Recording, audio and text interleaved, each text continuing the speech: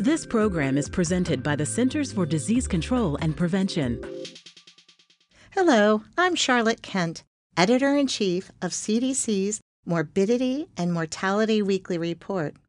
Thanks for joining me for MMWR's weekly COVID-19 briefing for the week of September 14th, 2020. The COVID-19 pandemic has impacted Americans of all stages of life, from babies and young children to pregnant women to older adults. This week, MMWR published a total of 8 COVID-19 reports. They describe the role of children in spreading COVID-19, COVID-19 deaths among the pediatric, adolescent, and young adult populations, and 2 reports about health outcomes among pregnant women. MMWR also published 3 reports about COVID-19 in high-risk congregate settings for older adults. Finally, MMWR published a report about decreased influenza activity levels in the United States and Southern Hemisphere countries during the COVID-19 pandemic.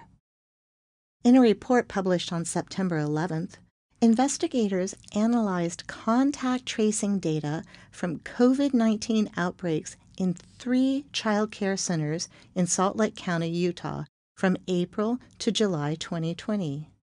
Contact tracers identified 12 cases of COVID-19 among children in these 3 centers.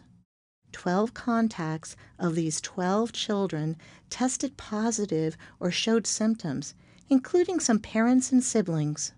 1 mother was hospitalized. Thus, SARS-CoV-2 infections among young children acquired in child care settings were transmitted to their household members. MMWR previously published a report demonstrating that child care settings can take steps to successfully slow the spread of COVID-19. These steps include testing contacts with COVID-19, encouraging staff and children 2 years and older to wear masks, washing hands often, cleaning and disinfecting frequently, and staff and children staying home when sick and when their household members show symptoms of COVID-19.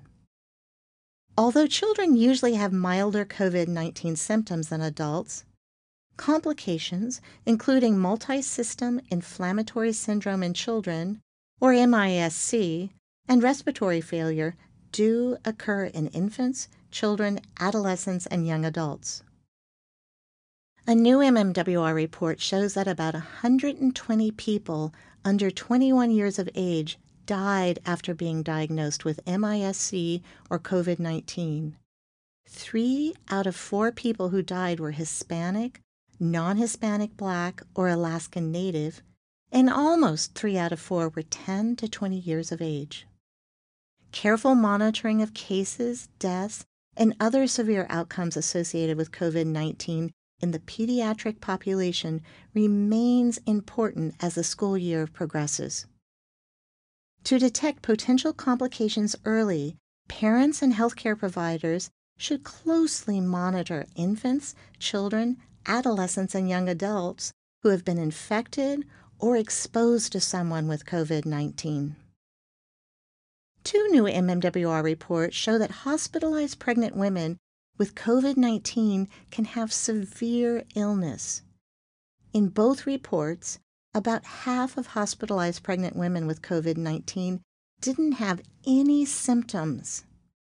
In the first study, looking at data from CDC's COVIDNet surveillance system, investigators found that among about 270 hospitalized pregnant women with symptoms and confirmed COVID-19, 16% required intensive care, 8% required mechanical ventilation, and 2 women died.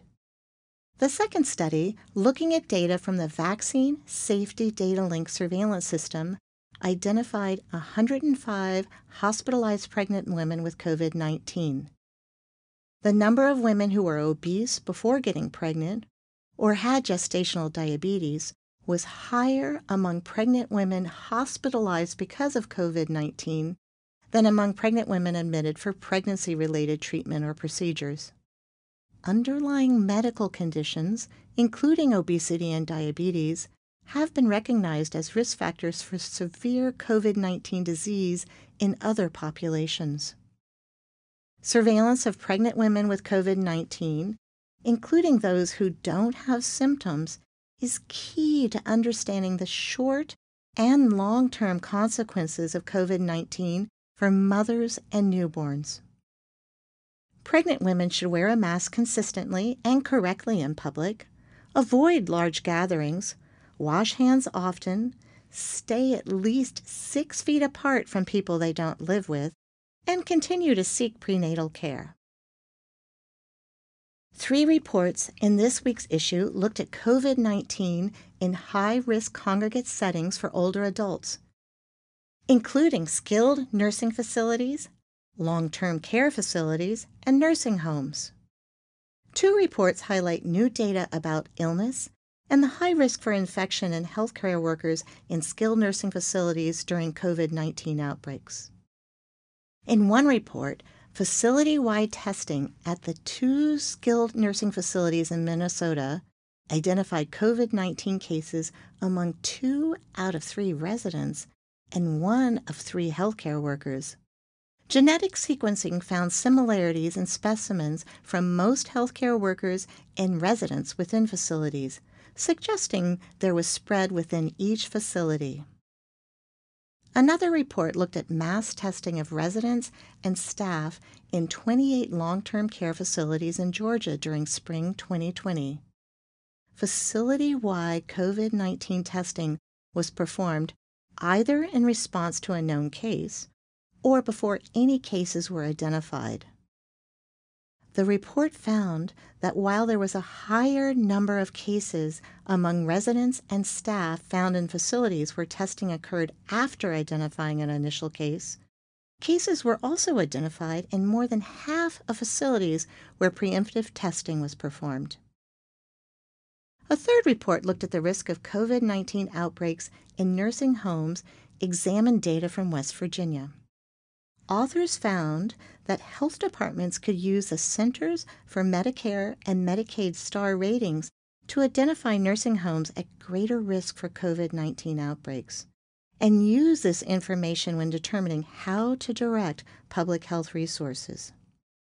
During March through June 2020, about 1 in 10 West Virginia nursing homes experienced COVID-19 outbreaks. COVID-19 outbreaks were more common in lower quality nursing homes based on star ratings.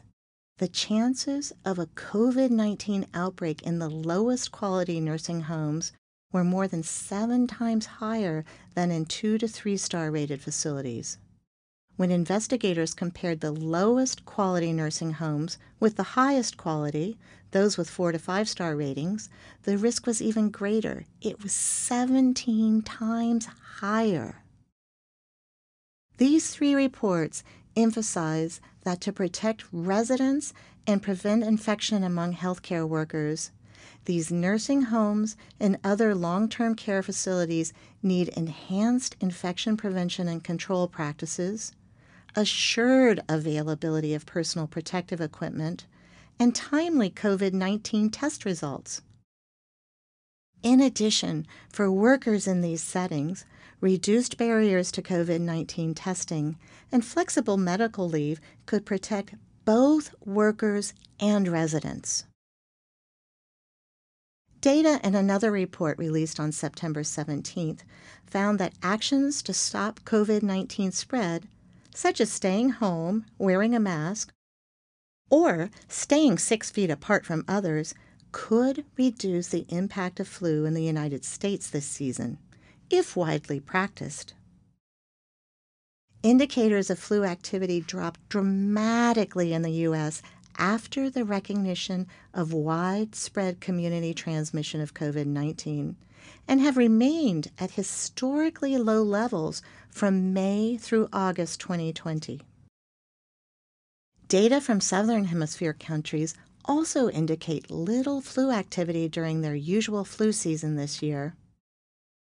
These declines coincide with the use of measures to slow the spread of COVID-19. However, it's impossible to say with certainty what will happen during the upcoming U.S. flu season, making it important to prepare for both flu and COVID-19. Getting a flu vaccine offers the best protection during any flu season, and it's even more important than ever now because of the ongoing COVID-19 pandemic. Thank you for joining us for this week's briefing. To stay up to date on the latest MMWR reports on COVID-19, go to cdc.gov/MMWR and subscribe for free. You can also subscribe to this podcast on Apple Podcasts, Spotify, Stitcher, and Google Podcasts. Stay safe and stay well. For the most accurate health information, visit cdc.gov or call 1-800-CDC-INFO.